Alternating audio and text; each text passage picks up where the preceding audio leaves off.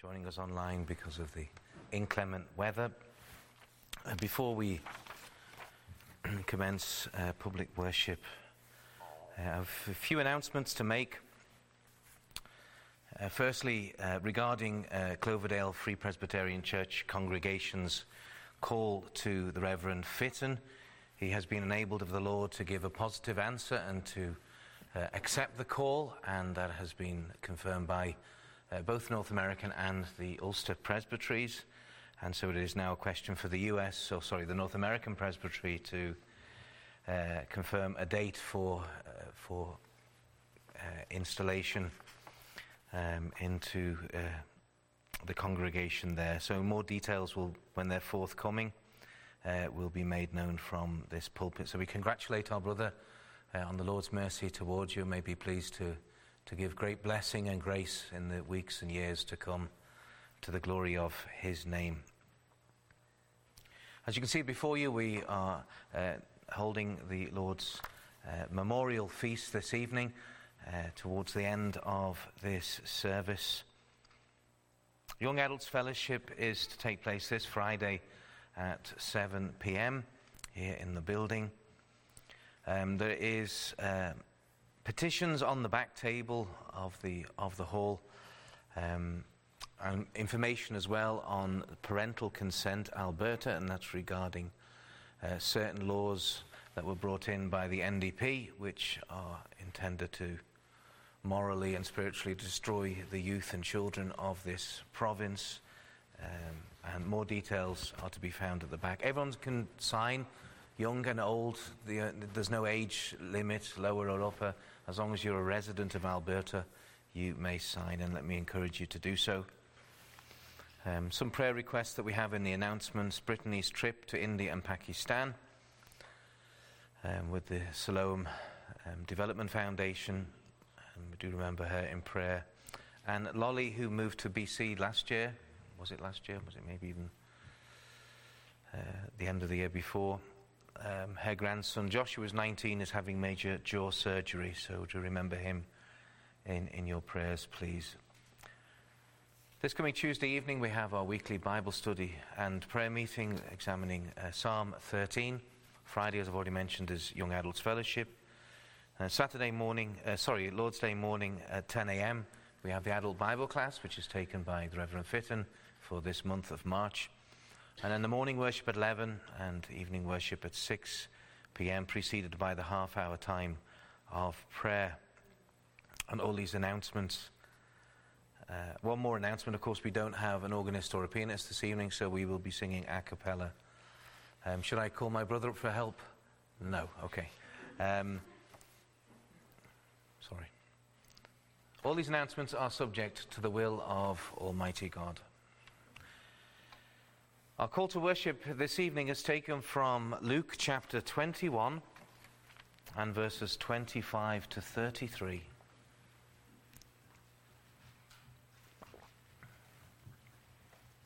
Luke 21 and reading verses 25 to 33. And may it please the Lord to draw us into a right worship of him, that we may worship him in spirit and in truth through his infallible word. Luke 21 and verse 25. And there shall be signs in the sun and in the moon and in the stars, and upon the earth distress of nations with perplexity, the sea and the waves roaring, men's hearts failing them for fear and for looking after those things which are coming on the earth. For the powers of heaven shall be shaken. And then shall they see the Son of Man coming in a cloud with power and great glory. And when these things begin to come to pass, then look up and lift up your heads, for your redemption draweth nigh. And he spake to them a parable. Behold the fig tree and all the trees. When they now shoot forth, ye see and know of your own selves that summer is now nigh at hand. So likewise ye, when ye see these things come to pass, know ye that the kingdom of God is nigh at hand. Verily I say unto you, this generation shall not pass away, till all be fulfilled. Heaven and earth shall pass away, but my words shall not pass away. Amen. Please take up your songbooks to Psalm 23. Psalm 23 at the very back of the book. The Lord's my shepherd, I'll not want. He makes me to lie down in pastures green. He leadeth me the quiet waters by. We'll stand to sing Psalm 23.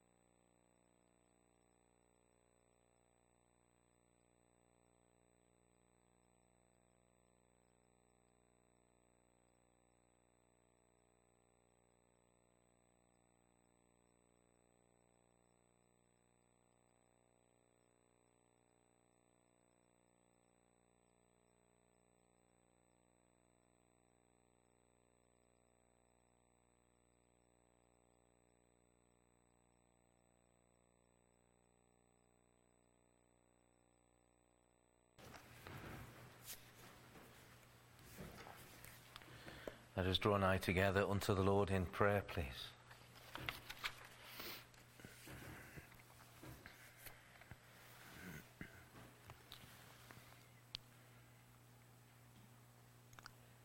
Holy, holy, holy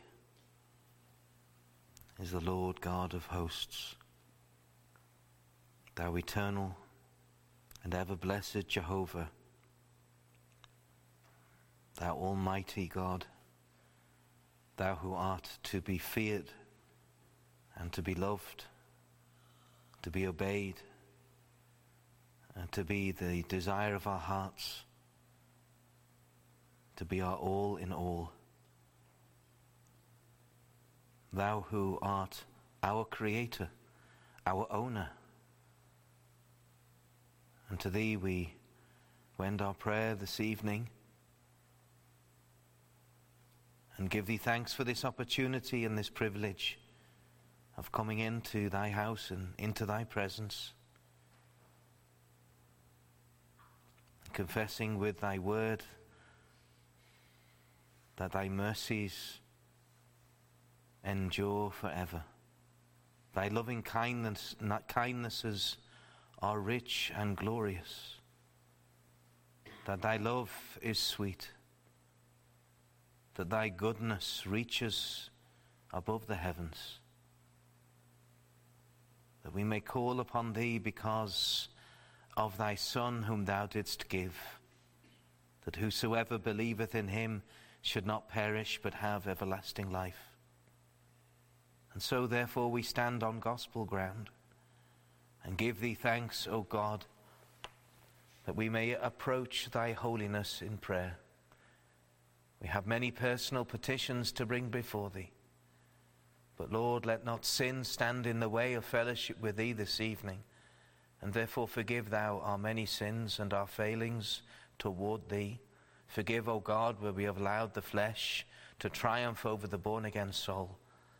Lord, that where we have obeyed our own desires, and as we thought of this morning by the preaching of thy servant, have thought too lightly of thy word, of thy works, of thy names and attributes and titles, of thy worship, of all these matters connected with thee, even of thy servants, of all these matters that bring thee glory.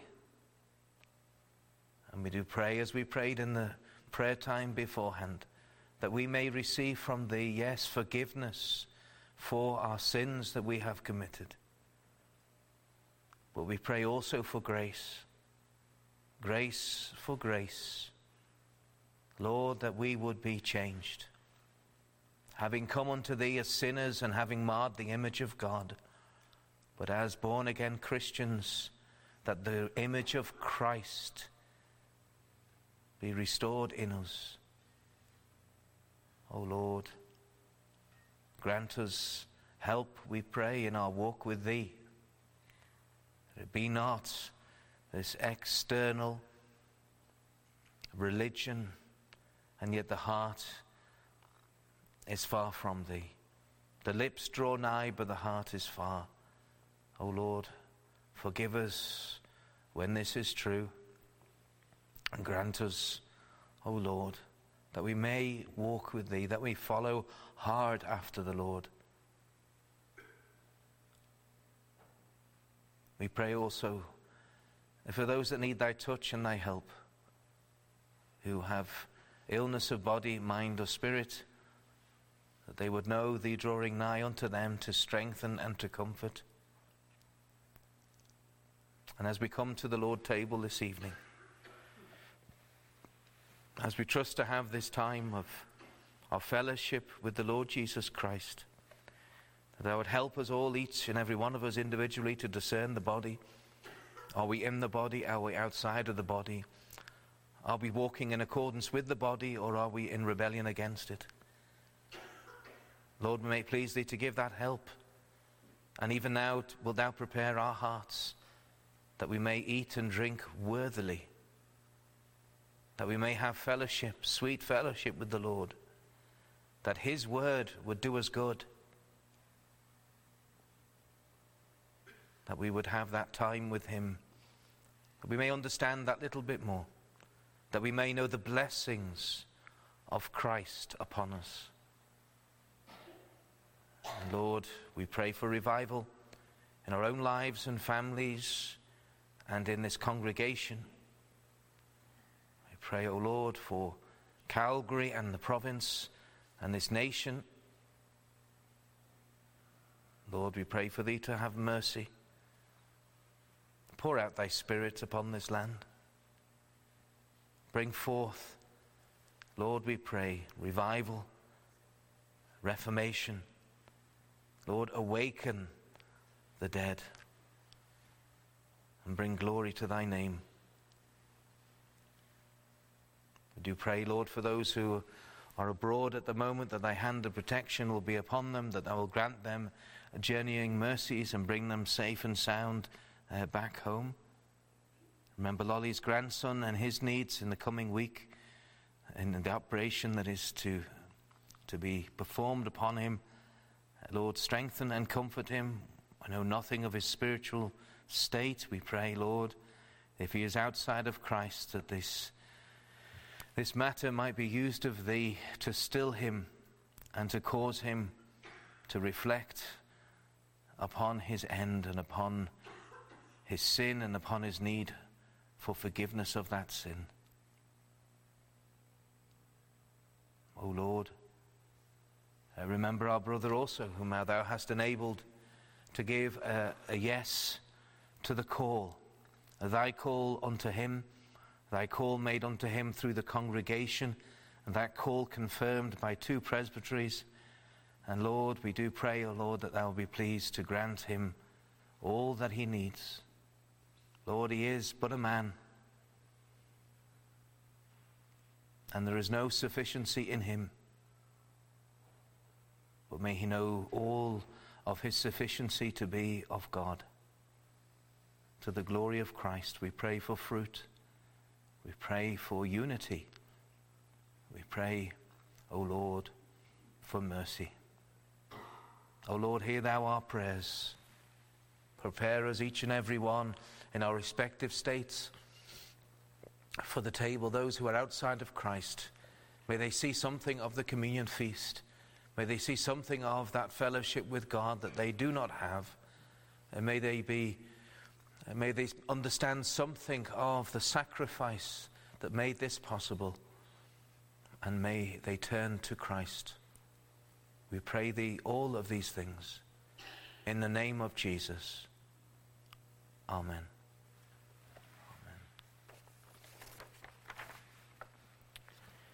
Now time for your offerings to the Lord's work to be taken. And our brother Deacon Nemi will come forward, give a short word of prayer. Immediately after the offering we'll sing hymn 232, hymn 232, According to Thy Gracious Word. Brother. Our Heavenly Father, we thank Thee we are here to hear Thy Word. We thank Thee that the Word of God is quick and powerful, sharper than any two-edged sword, piercing even to the dividing asunder of soul and spirit, and of the joints and marrow, and is a discerner of the thoughts and intents of the heart. Search me, O God, and know my heart. Try me and know my thoughts, and see if there be any wicked way in me, and lead me in the way everlasting. We thank Thee for the guidance of the Holy Spirit upon Pastor Beckhurst. Bless that we would hear the word we need at this time, and that it would have much effect upon us. Fill us with Thy word, that we might not sin against Thee. Bless the gathering of these tithes and offerings to the increase of Thy kingdom and for Thy glory, in the name of our most wonderful and glorious author and finisher of our faith, our God, Jesus Christ, who is also our most well-beloved and perfect master, brother, and friend, forever and forever and ever. Amen.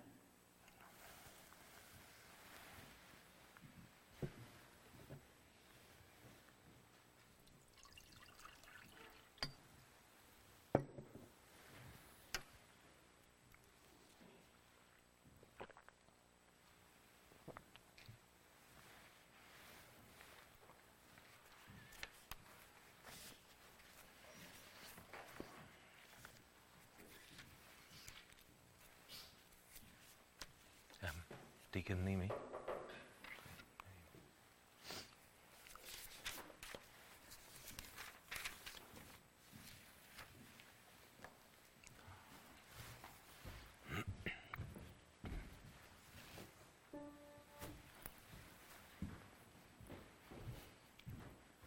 Now stand to sing hymn 232, please.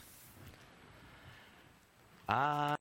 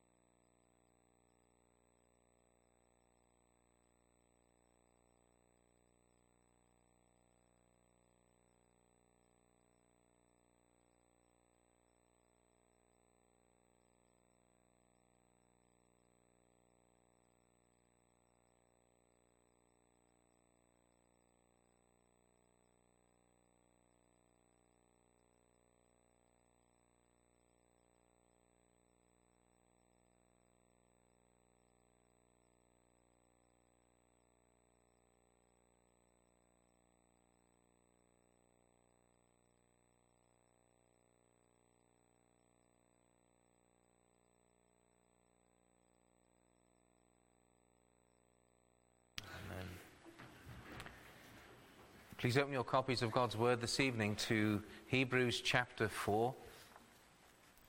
Hebrews chapter 4.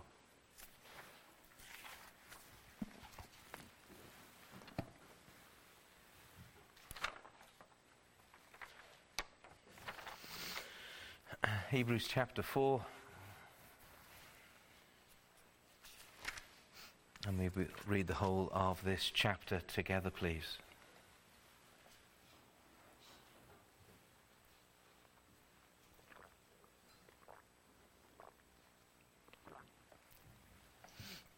Hebrews chapter 4, and Paul has been writing to the Hebrew Christians in chapter 3 regarding the history of the people under Moses in the wilderness and how they had hardened their hearts repeatedly, that they were exhorted not to harden their hearts even today, as in the provocation then where they provoked God.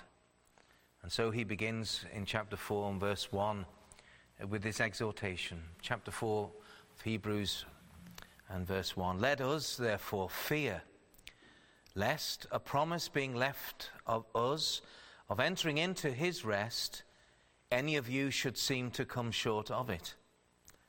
For unto us was the gospel preached as well as unto them. But the word preached did not profit them, not being mixed with faith in them that heard it. For we which have believed do enter into rest. As he said, as I have sworn in my wrath, if they shall enter into my rest. Although the works were finished from the foundation of the world. For he spake in a certain place of the seventh day on this wise, and God did rest the seventh day from all his works. And in this place again, if they shall enter into my rest. Seeing therefore it remaineth that some must enter therein, and they to whom it was first preached entered not in, because of unbelief. Again he limiteth a certain day, saying in David, that is in the Psalms, today, after so long a time, as it is said, today if you will hear his voice, harden not your hearts. For if Jesus, that is Joshua, had given them rest by entering into the promised land, then would he not afterward have spoken of another day? There remaineth therefore a rest to the people of God. For he that is entered into his rest, he also hath ceased from his own works, as God did from his. Let us labor therefore to enter into that rest, lest any man fail after the same example of unbelief. For the word of God is quick, living, and powerful, and sharper than any two-edged sword, piercing even to the dividing asunder of soul and spirit, and of the joints and marrow, and is a discerner of the thoughts and intents of the heart. Neither is there any creature that is not manifest in his sight, but all things are naked and opened unto the eyes of him with whom we have to do. Seeing then that we have a great high priest that is passed into the heavens, Jesus, the Son of God, let us hold fast our profession. For we have not an high priest which cannot be touched with the feeling of our infirmities, but was in all points tempted like as we are, yet without sin. Let us therefore come boldly unto the throne of grace, that we may obtain mercy and find grace to help in time of need. Amen. And may the Lord bless the public reading of his word to each and every one of us this evening. Let us briefly pray before we come to the preaching of the word of God. Almighty and merciful God, we give thee thanks that thy word has been spoken forth, read forth, and has entered our ears. We pray that thou wilt have mercy upon us and cause it to enter into our minds and into our hearts, yea, into our soul, as we've just read of the power, of the life-giving power of the word of God as it is used by the Spirit to turn the dead into the living. And we pray, O Lord, that those who are outside of Christ may know the quickening power of the Word and the Spirit. And those who have entered into the kingdom may know that reviving and strengthening work of the Spirit also. Lord, and that thy name will be glorified as we feed on Christ in his Word and shortly hereafter at the table. Lord, help us, we pray. We are not as clever and wise as we think, and we need much, much help as we approach thy holiness, as we approach the word of God. O Lord, that we would fear thy word, that we may love thee purely. We pray thee in Jesus' name. Amen.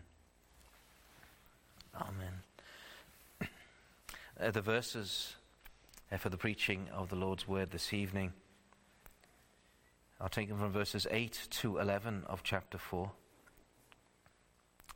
Hebrews chapter 4, verses 8 to 11.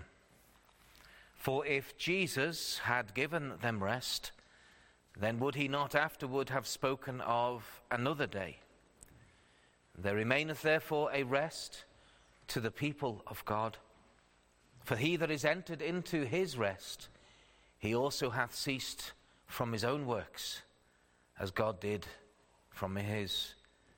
Let us labor therefore to enter into that rest, lest any man fall after the same example of unbelief. Amen.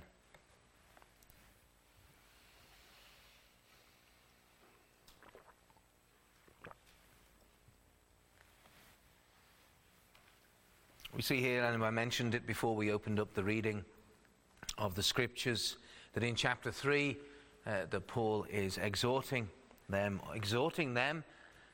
to enter into God's rest. And then we have the warning that is repeatedly mentioned in chapters 3 and 4. And it comes across maybe a little bit strangely when we take that literally, if they shall enter into my rest.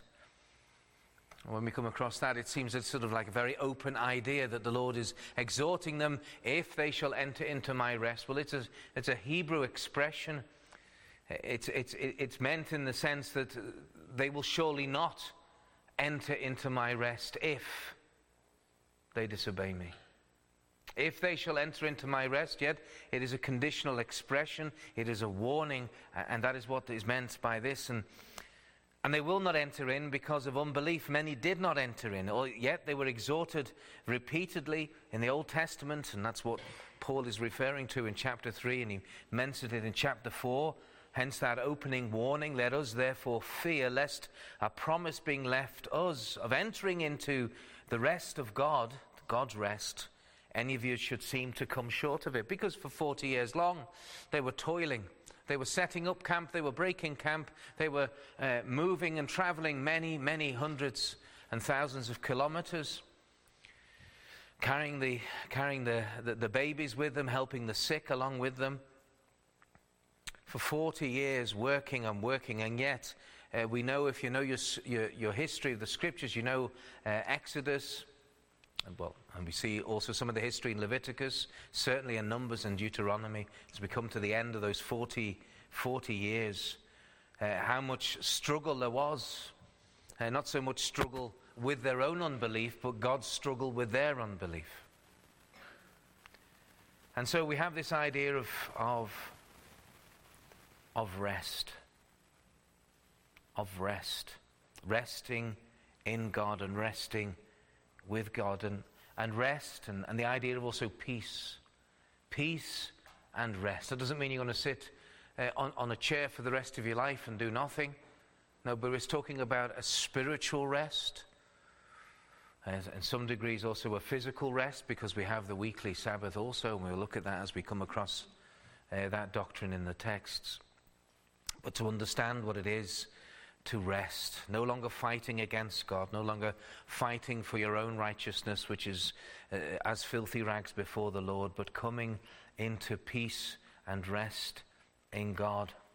Something that the world misses, something that the world longs for in this world of stress and turmoil. And to be honest, it's always been the case. We sometimes have this idea that the world used to be a peaceful and a quiet place, but there have been constant wars, constant invasions, constant dominion and aggression. We think of the Old Testament, think of the New Testament, think of a pleasant little country lane, and what happens? We say a man is overcome by brigands and robbers and left for dead, and a good Samaritan comes along. So there we have it in the Holy Land, in the countryside. We think, shouldn't we just hear the birds singing and see the beautiful vineyards on the side and a nice sandy road leading all the way up to Jerusalem? But no, there were wicked people there also. Where was the rest? No, since the fall of man, there have been wars and acts of cruelty. Yes, there are quiet rural communities where the pace of life is slower, where it appears very peaceful in many ways in comparison with a big city. It is quieter. Especially when we think of a big city. It's busy, it's anonymous, it's stressful. Especially when the government doesn't lock it down, of course, and it just goes on its busy old way.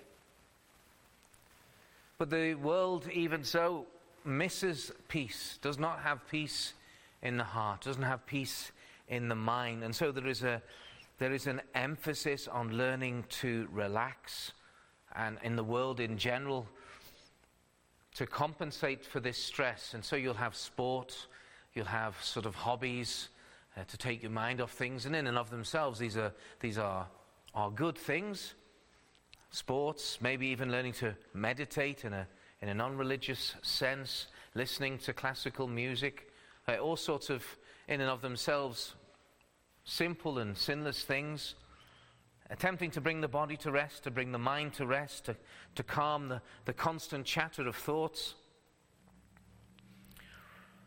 We know also that in the world there are even religions that have been built upon this very idea of just trying to calm down the mind, the thoughts, the conscience and everything. Think of Buddhism, certain aspects of Hinduism. Of course, Buddhism grew out of Hinduism. Modern day cults like transcendental meditation, and even what Scientology attempts to do with its pseudo-psychology. Again, this attempt to master the unrest which is found in every human soul. They even give drugs. They even see that there's restlessness in children, and it's not to actually then change their method of bringing up the children, or to give the child more attention instead of two parents working and the children just left with babysitters or whatever the solution might be. And I'm not saying it's always as easy as that, but pumping the children full of drugs just to make them restful. Well, they're not restful, they're just drugged. Again, the solutions of man to the unrest in the soul are insufficient, because nothing that man does will touch the soul. You may be able to physically calm the heart down, again, as I said, with drugs or with techniques. You may learn to calm the mind down consciously to quieten it down with techniques of breathing or whatever, just to stop that chatter, that constant chatter. But entering the soul and dealing with that unrest is difficult, if not, well, it's impossible. Because really it comes down to the conscience of man. And people will try to deny the chatter of the conscience. They'll try to ignore the chatter of the conscience, the complaining of the conscience. And they will fill their lives. They will maybe fill their lives with work, just to not listen. Or they may fill their lives with acts of charity, hoping that their good deeds will outweigh their bad deeds. Others, as I mentioned, will try to overwork. Some will overdrink.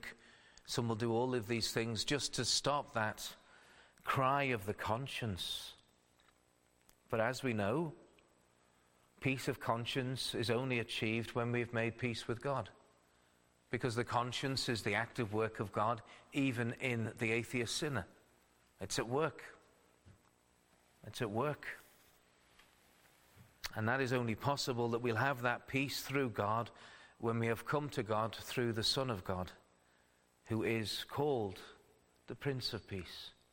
And he is the only one that can bring that peace to our minds, to our hearts, to our desires, and to our conscience. And as we come to the table this evening, it is that very much in mind as we come to sit at the table, figuratively speaking in the pew, that we will consider with the Lord's gracious help this evening is resting in Christ at the table. And that's the title of the sermon this evening, Resting in Christ at the Table. And as we open up verse 8 of chapter 4 of Hebrews, we see firstly the earthly rest. The earthly rest. The earthly rest. And that first rest that we see is mentioned to us, well, is God's rest from creation. But the earthly rest that we see there in verse 8, for if Jesus had given them rest, then would he not afterward have spoken of another day.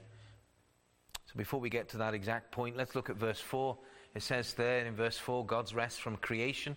For he spake in a certain place of the seventh day on this wise, and God did rest the seventh day from all his works. It's referring back, of course, to Genesis 1 and 2, to the creation account, and then specifically the beginning of chapter 2, that the Lord rested on the seventh day. He'd worked from the first day to the sixth day and created all things, set all things in motion, and then he rested. He stopped working. So we're understanding of what rest is. Rest is a stopping of work, and that's what he did. Did the Lord cease maintaining and sustaining creation? No. He continued with that. But the actual work of what we call in theology the creatio ex nihilo, that is the creation out of nothing, was ceased. And he rested. He ceased his work on the seventh day, when we've looked at before, the Sabbath of creation, the creation Sabbath, the Old Testament Sabbath. And that was a day that God set apart. He set it apart. He literally, that's what the word means when he says he sanctified it. He set it apart from other days. And it was a day that God blessed. He put his special blessing, almost his signature upon that day, that it would be a blessing to all those that would rest in fellowship with him on that day. And that's what's told to us in Genesis 2, verses 2 to 3. It says, and on the seventh day God ended his work which he had made, and he rested on the seventh day from all his work which he had made. And God blessed the seventh day and sanctified it, because that in it he had rested from all his work which God created and made. God then said that the work is finished, and as it were he enjoys creation. Yes. He saw that all was very good. Yes. But he had fellowship with Adam and Eve. He had fellowship with mankind, because that was the point of both the creation and of the Sabbath, that he would have time with Adam and Eve, that they would have time with him. And of course, as they would have children, as mankind would continue, and here we are now in the realms of theory, because there was a fall, and it was a swift fall, I believe. But if there was no fall, then that would continue. That sweet fellowship one day in 7, that mankind would rest from their labors of toiling in the garden, of gardening, of farming, and maybe even looking after the livestock in some degree, but of course there would be no death. And that they would continue, and then they would cease their work and have fellowship with God on that day of rest. They would rest with God, and they would rest in God. Now that rest is mentioned in Hebrews chapter 4 to help us understand something of the resting from working. There's also that mention there in verse 8 of God's people's rest from their wandering. And that brings us back to the wilderness, of course. We read that in verse 8. For if Jesus had given them rest, then would he not afterward have spoken of another day? Now, if you first read this, then you might be startled when you read this and you think of Jesus of Nazareth, but this is not Jesus of Nazareth. This is Jesus, the son of Nun. You said, I've never heard of Jesus, the son of Nun. Well, you have, but you're not used to seeing his name as a Greek name. Jesus is merely Greek for Joshua. If you read Numbers 13 and verse 16, and I'll read it for you, we'll read this. These are the names of the men which Moses sent to spy out the land. And Moses called Hoshea, the son of Nun, he renamed him, Jehoshua. So, I thought his name was Joshua. Jehoshua is the long version of Joshua. There's another short version of Jehoshua, and that's Jeshua. So though Jeshua or Joshua, we can have both of those terms just to make it understanding. But the Greeks couldn't say sh. They couldn't say the word, the sound sh. So they didn't say Jeshua, they said Jesua. But then they had the problem in the Greek language, if you had an A at the end of your name, that was like for a girl. It's like the Greeks, wouldn't you say, well, what's your name? My name's Paula. No, that wouldn't sound right. It doesn't sound right in English either. So like the Romans would say Paulus for a man and Paula for a woman. And again, it was the same with the Greeks. The Greeks couldn't lead it as Jesua. They had to put an S at the end to make it into the man's name that it was. And so from all that long, we get the name Jesus. For if Jesus, that is Joshua the son of Nun, had given them rest, that is when he'd brought them into the promised land, remember it was his work once Moses had been taken, then there would not afterwards have been spoken of another day. So yes, the people of God were brought into the promised land, and yet there was still a day that they needed to be saved, a day when shall we say, when the real Jesus would come. There's so much layered in chapters 3 and 4 that if you are familiar with these chapters, you'll know in some ways certain things are just a skimming over the surface to get to the point of what we're looking at in verses 8 to 11.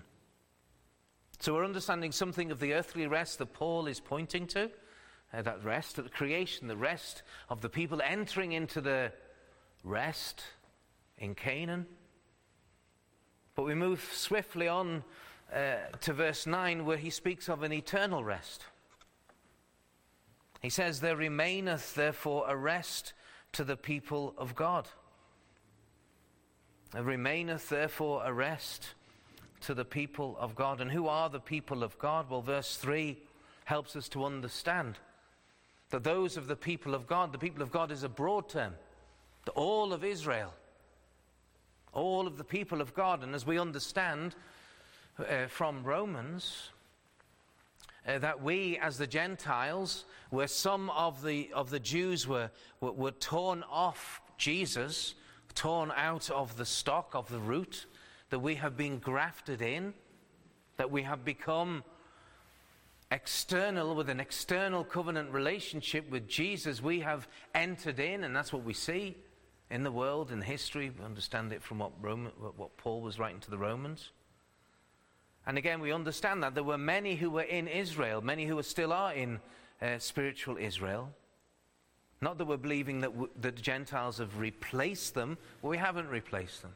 And that we're not running along parallel with them, like the dispensationalists would say, that God has two peoples. No, we have been grafted in. We have been added to. And so there we are. So that's the application to us as well, though he's speaking of the Old Testament church. There are many in that church, there are many who are the people of God. And yet he says in verse 3, "For we which have believed do enter into his rest." So Paul, the Jew, speaking to Jewish Christians, explaining to them that the difference is you can have all these people in the people of God, and yet they are to individually believe on the Lord, all of them. And so then we understand what is said in the Scriptures, that not all Israel was Israel. Not all of physical Israel was spiritual Israel. And that is, of course, that continues in the church, in the New Testament church, established by Jews. Established by Christ, of course, but through the work of the Jewish apostles who become Christians. So there's no separation. The first thousands of Christians in the New Testament church were all Jews. And then gradually, more and more Gentiles are added.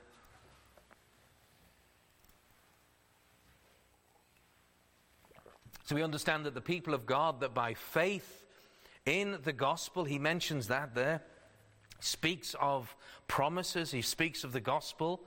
It says they enter into the rest of God. They enter into having rest with God, having peace with God. And it's faith. It's faith.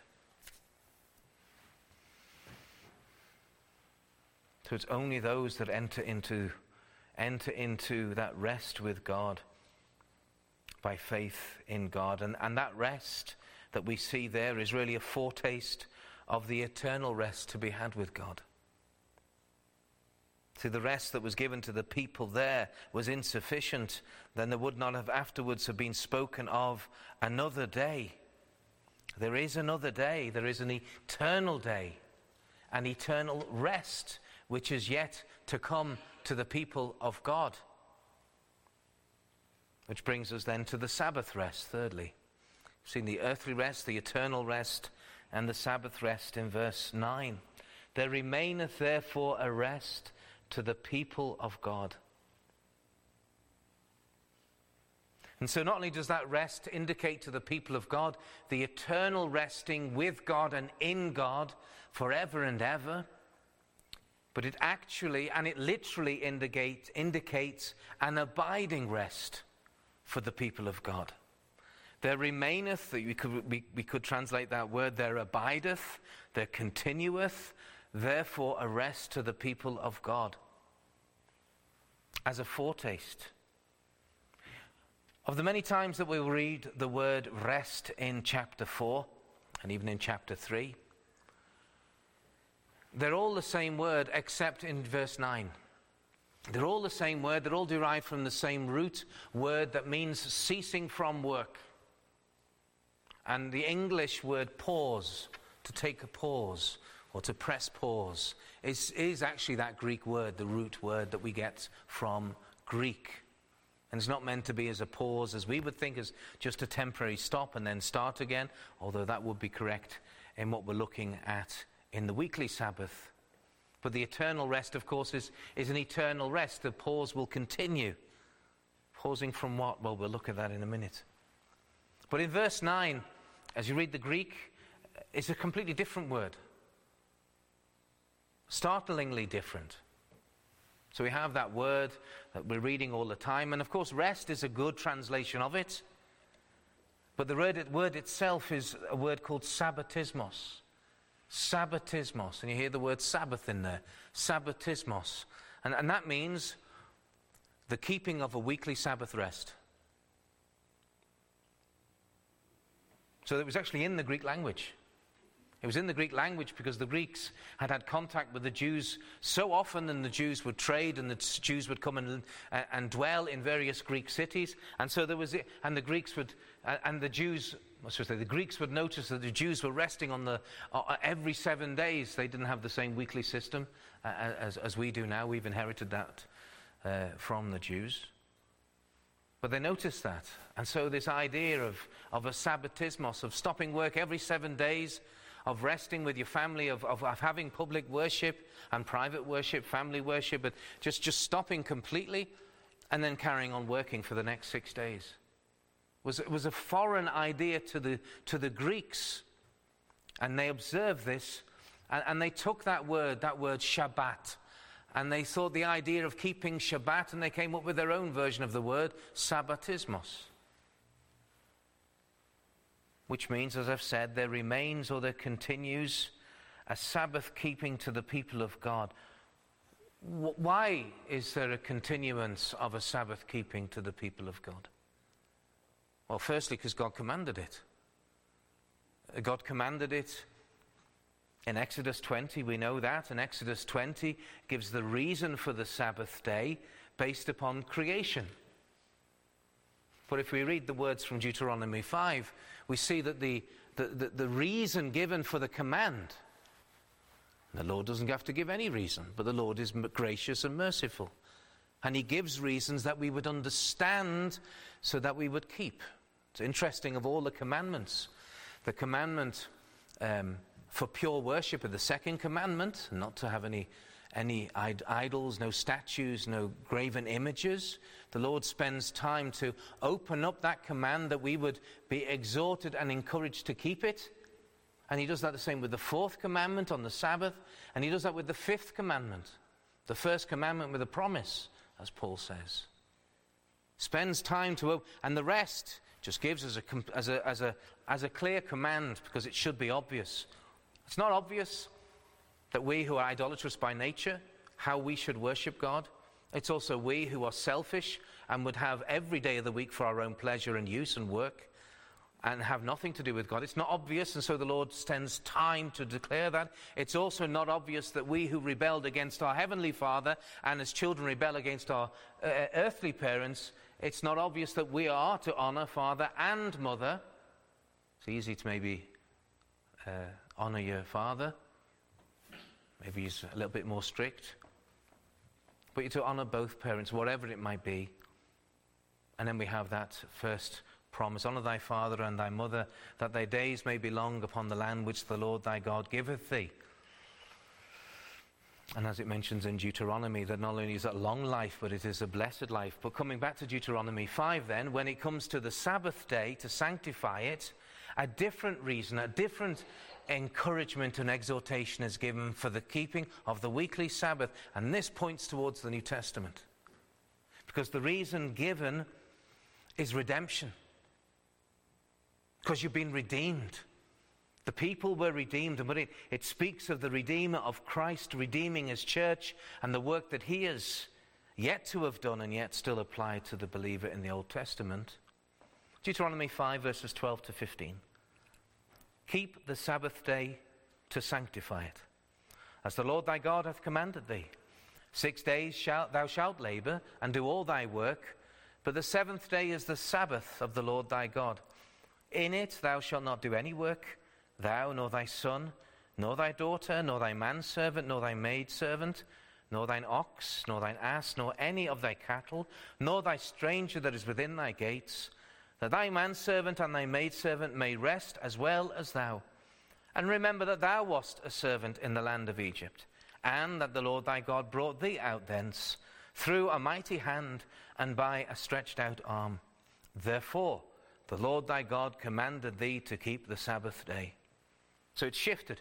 So the attention is not on creation. In 6 days the Lord created the heavens and earth, and he rested on the seventh day. But now it's very clear it's about redemption. So it's commanded to the people of God. Secondly, because the weekly Sabbath is a sign of being a member of the people of God. It's a sign, you could even say it's a public witness. And we read that very early on in the Bible, in Exodus. Exodus 31 and verse 16. And it says, "Wherefore the children of Israel shall keep the Sabbath, to observe the Sabbath throughout their generations for a perpetual covenant," a non-stop covenant between them and God. In fact, it is a covenantal sign. We can even say that the Sabbath is the covenantal Sabbath, and it is. But later on, many hundreds of years later, Ezekiel taught the same doctrine. You might say, well, that was in the time of Moses. That was before they'd established the kingdom. Okay, what about the kingdom? And the kingdoms, one kingdom's been sent into captivity. I believe at the time of Ezekiel, Judah was not yet in captivity, but it might be just about that time. No, they were taken into captivity. So early on in the captivity, the prophet Ezekiel taught the same doctrine. And he was speaking to them in captivity. It says in Ezekiel 20 and verse 12, "Moreover also I gave them my Sabbaths to be a sign between me and them, that they might know that I am the Lord that sanctify them." So a sign, a personal sign between the people and God, yeah, between each believer and God, yes, that I am the Lord that sanctify them. To know that a seventh of their time belongs to God, and they are to give it. He gives them 7 days, and he says here, give me this one day back to spend time with me for your soul's sake. Thirdly, because the weekly Sabbath is a foretaste, and this is really the emphasis, I would say, in chapter 4, is a foretaste of the future existence of the people of God with God. And it is a present practicing of resting in and with God. If you're coming to the Lord's house, as you're waking up on the Lord's day, when you wake up, you realize I'm not going to do the things that I want to do, as it were, outside of God. I'm going to lay those things to one side. They can wait for a day. Or I should have done them yesterday. And I'm going to endeavor to rest with God. Not in a legalistic way. That's not resting in God, because we will see that's got nothing to do with resting. But I will rest in God. I'll put these things to one side. I will spend time with the Lord. I'll go to the house of the Lord, and more than once as I'm able. And we'll have time with the Lord, and we'll have time as a family with the Lord. And recognize it as the Lord's day. But what does the Lord want to do on that day? He wants to spend it with us. It's not astounding that the eternal God desires one day in our little world, one day in 7, that we would draw nigh unto him and put all the other things, all the busyness of life. And Christ himself taught the keeping of the Sabbath. But we notice with the verse that I'm going to give to us now, he laid the emphasis on the blessing of the day. That doesn't mean he therefore didn't understand the sanctifying of the day, setting the day apart. It's because the day has been set apart that we come into the blessing of the day. And he describes how the Sabbath was made for our physical good and for our spiritual good. Mark 2 and verse 27 and 28, and this is the Lord Jesus speaking. And he said unto them, the Sabbath was made for man, and not man for the Sabbath. Therefore the Son of Man is Lord also of the Sabbath. He doesn't say the Son of Man was Lord over the Sabbath. He's not referring to the Old Testament. He ever is the Lord of the Sabbath. And how do we understand it when he says he is the Lord of the Sabbath? Well, Christ arose on the first day of the week. He arose on the first day of the week. He was dead, as it were, deadening the Old Testament Sabbath, and he rose on the first day of the week. He visited his disciples on the first days of the week, the first day of the week repeatedly. And when he has ascended up into heaven, it wasn't the only day. He also visited them on a Thursday before he ascended up into heaven. And then 10 days later, also a Lord's Day, he pours out his Spirit upon his church in Pentecost.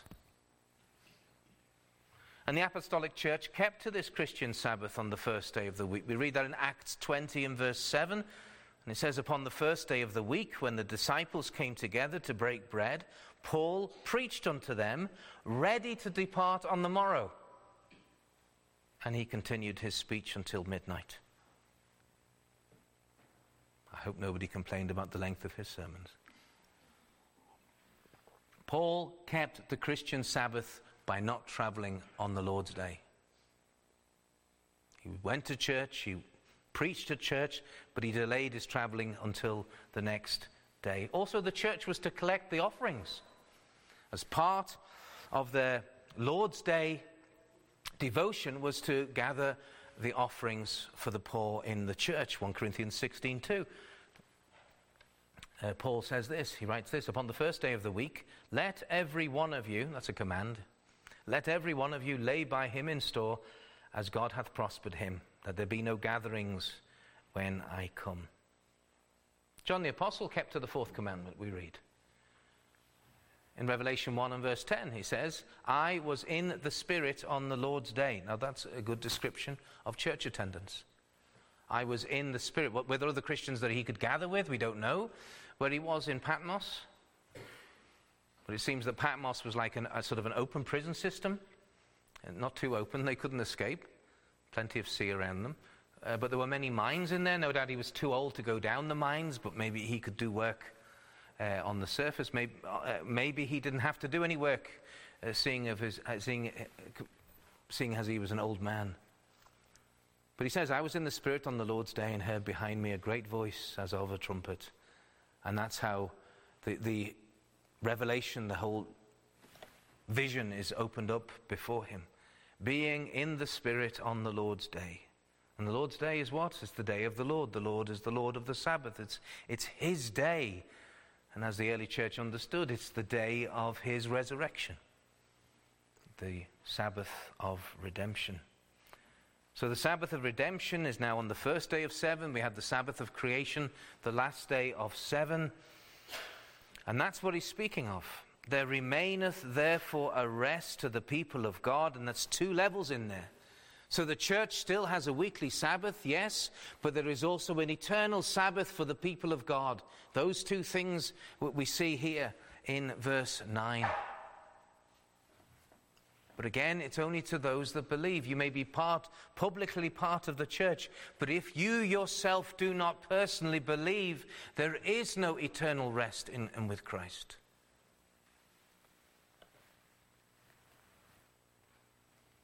And that brings us to the truth of verse 10 then. So we've seen the earthly rest, the eternal rest, the Sabbath rest, and now we come into the gospel rest of verse 10. Verse 10, for he that is entered into his rest, he also hath ceased from his own works, as God did from his. Now the reason why I say pointing his, because that is, it's not very clear in the English. It says, for he that is entered into his rest is the idea of, you might think, well, he that is entered into his own rest. As in he stopped from his works. And so that's not very clear. Or is he talking about he that is entered into God's rest? Well, unfortunately, the Greek is just as unclear. So there's no help there. But we have the whole context of the chapter 4, which makes it very clear it's entering into God's rest.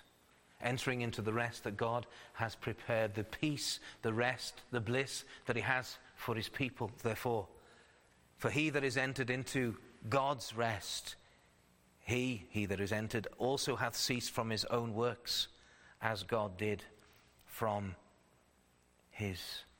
And so it is the gospel that commands us to cease from sin, to cease from all sinful words, works, thoughts, and desires, and that we're to turn away from them. The idea of ceasing from them is the idea of repenting of them, turning away from them. Radically turn away from them. And besides sin, but is connected with sin, is the idea of ceasing from self-righteous works. Self-righteous works of charity, of doing good works, or self-righteous religion.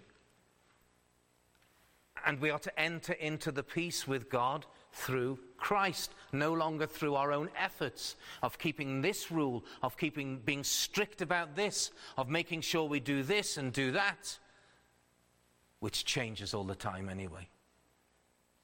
We are not consistent in our own self-righteous laws, in our legalism. But we're too blind to our legalism to notice it. But we're not doing it through Christ. On the contrary, you are to lay hold of Christ's work.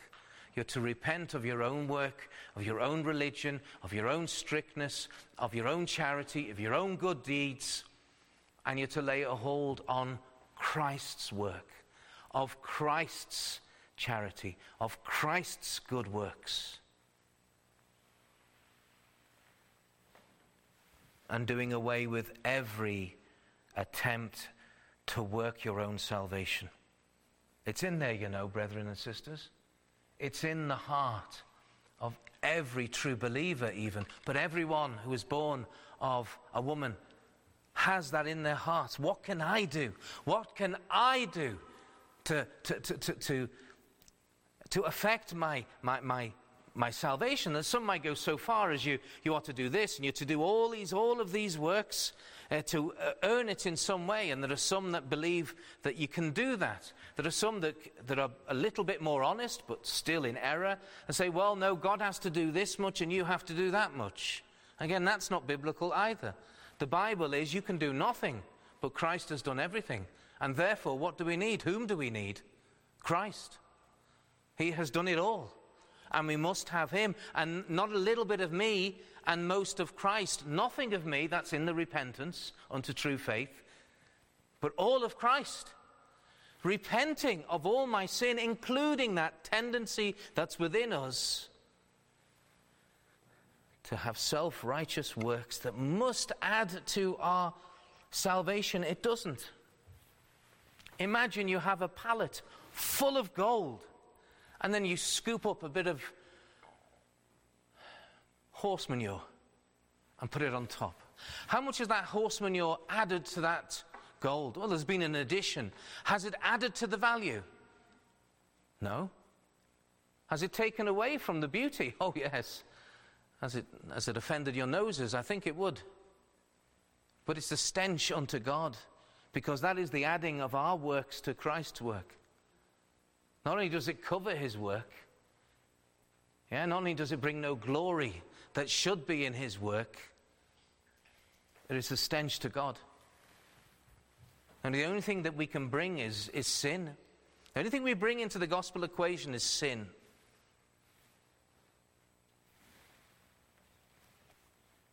And therefore we need Jesus to take away that sin, take away the guilt for that sin, take away the wrath for that sin. And so we lay hold on Christ, we cease from our work. But Christ also ceased from his work of redemption, of fulfilling everything that needed to be fulfilled, of doing everything that needs to be fulfilled. As God ceased from his work of creation, entering into his rest. So we see Christ entering into his rest, that God entered into his rest, that we are to enter into his rest. And rest in the finished work of Christ. No longer working against him, no longer working without him, but resting in him, which is why Christ calls all sinners to come unto him, to get that rest. Matthew 11:28 and 29. Come unto me, all ye that labor and are heavy laden, and I will give you rest. You know, where does he say you'll find rest if you do this and do that and do the other? He doesn't send you back to yourself. He says, come unto me. Take my yoke upon you. Bind yourself to me. It's a double yoke. You have the two oxen together, bound together. Bind yourself to me. Learn of me. So be teachable. For I am meek and holy in heart. And you shall find rest unto your souls. That's the only rest that the people of God can know. Is resting in Jesus.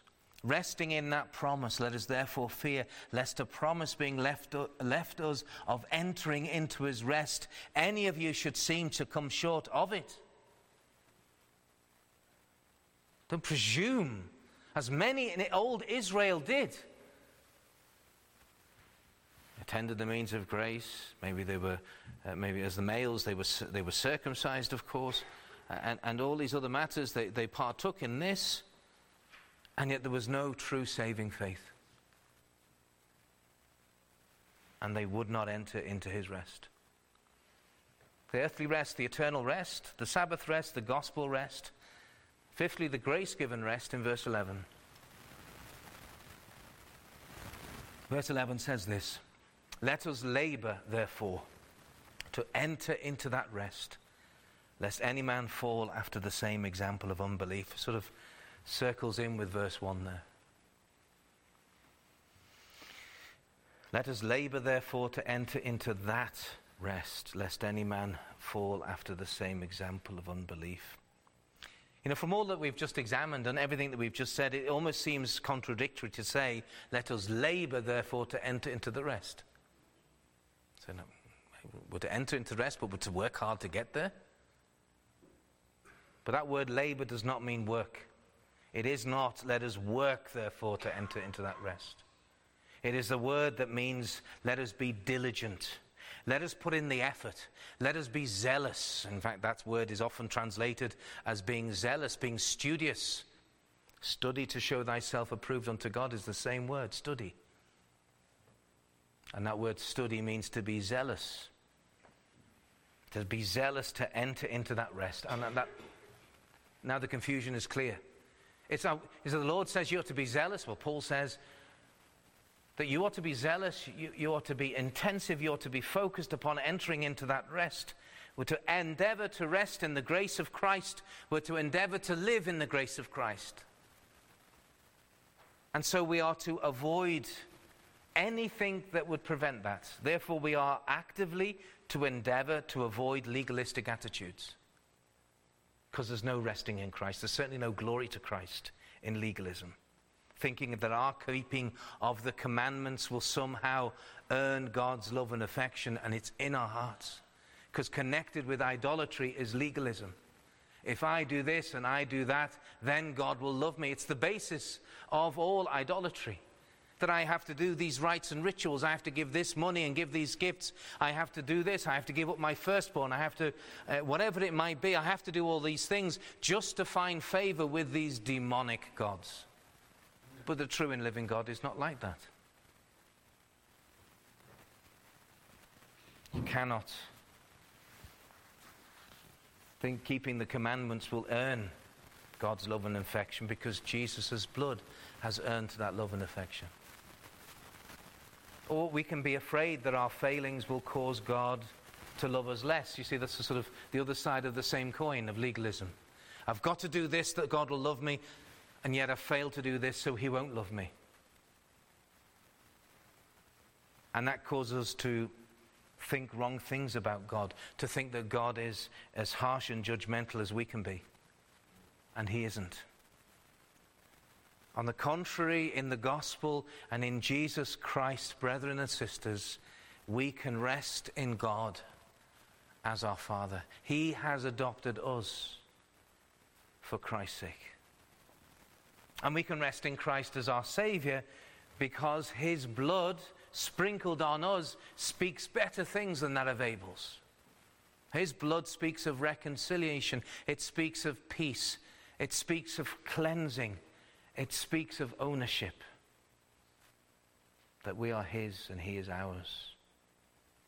And we can rest in the Holy Ghost, who indwells us, who comforts us, who regenerated us at the very beginning of faith. And he will never leave us. It's not just for a time to give us a nice feeling, because that would not be the work of the Holy Ghost. The Holy Ghost in his indwelling work can convict the Christian. He does convict the Christian. And it's good when he convicts the Christian. It makes you, shakes up your self-righteousness. Hey, remember that sin that you've been living with and you've done nothing about. And he convicts you. And you don't like it. Of course you don't like it. But the Holy Ghost loves you so much that he's prepared to work against your fleshly nature to make you more and more like Jesus. That's the whole point to it. The whole point of salvation is to pull us out of the miry clay, to wash us down, and to renew us in the image of Christ. You see, the Lord knows our imperfections. He knows our weaknesses. He knows our failings. He knows our hypocrisies. He knows everything about us anyway. And yet he says, in Jesus, I love you. My Son has done all the work. And he has done it perfectly. Do you have my Son? Then you have my love, my eternal affection. You have my fatherhood. You have my kingdom. You have my Son. You have my Spirit. And for nothing done in you. Does he desire us to grow more and more in the image of Christ? Yes. Does he want us to grow more and more in obedience, that we be more humble towards him, that we'd suppress the rebellious flesh and encourage the humble born-again you? Yes. And he is working these things out because he loves us. But we must learn to rest in God's grace. We need to rest in God's love. His love is unconditional. His grace is unconditional. And his love is warm and it is affectionate and it is an everlasting love. And there is nothing you can do, believer, to diminish that love. The Lord will maybe chastise you when you are stubborn in your sin, but the love is not removed. The chastisement comes so that you will experience the love once again. Paul writes in Romans 8 and verse 38 to 39 about the love of God in Jesus Christ. He says, "For I am persuaded that neither death, nor life, nor angels, nor principalities, nor powers, nor things present, nor things to come, nor height, nor depth, nor any other creature shall be able to separate us from the love of God, which is in Jesus Christ our Lord." Nothing, including my failings, including your and my sin. So let us labor, therefore, to enter into that rest. Even today, let us endeavor to live in the rest and live in the grace of Christ. Which brings us to our final point of the table. The resting in Christ at the table, which was the title of this Lord's Table address. The resting in Christ at the table.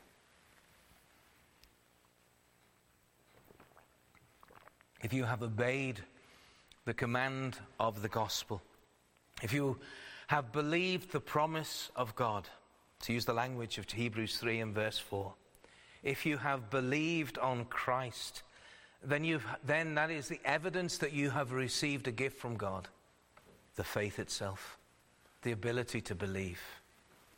And that faith unites you to Christ. And being united to Christ, what does that make you? Well, in regards to Christ, one of the redeemed, but it makes you something that we know as a common word in the New Testament, it makes you a disciple. He is your teacher, he is your rabbi, he is your master, all those words referring to teaching. And you are the taught. You are being taught. That's what disciple means. A disciple means that you are teachable and you are being taught. We may use the word student these days or the word pupil, but they all point to the same thing of what disciple means. To learn. A learner. Not just a follower, but a learner. To learn from Christ. Because Christ is a teacher. And he wants his people to be taught. So you've become a disciple of Christ. And this teacher, he loves you and he desires that you would love him. And there is a desire to love him. Although it be much weaker, of course. And you have the privilege of fellowshipping with him as a true believer every single day of your life. And this evening you have the privilege of fellowshipping with the Lord at his table.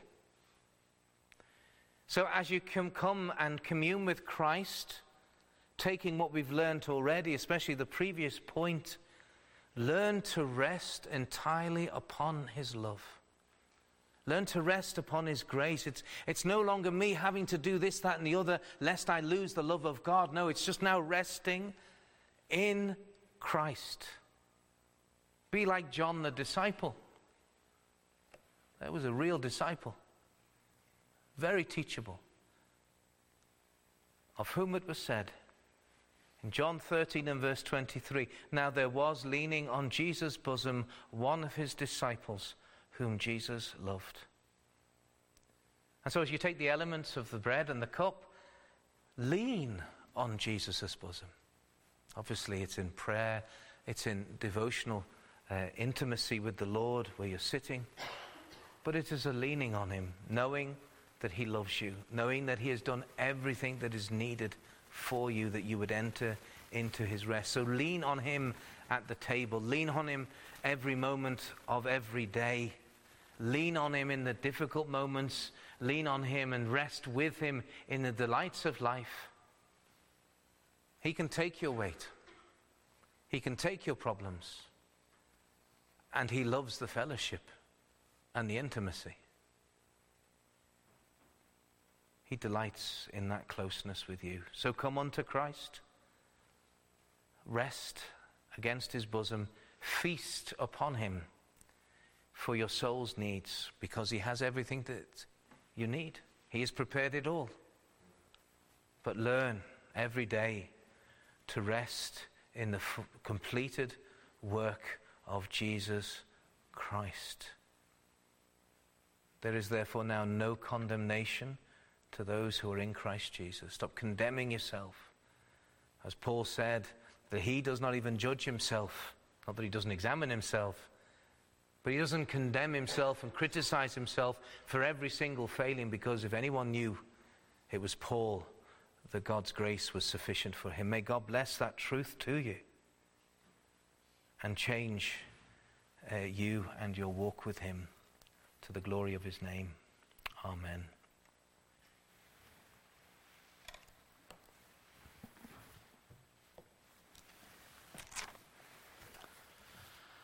I'll ask the Reverend Fitton and Mr. Niemi to come to the table, please.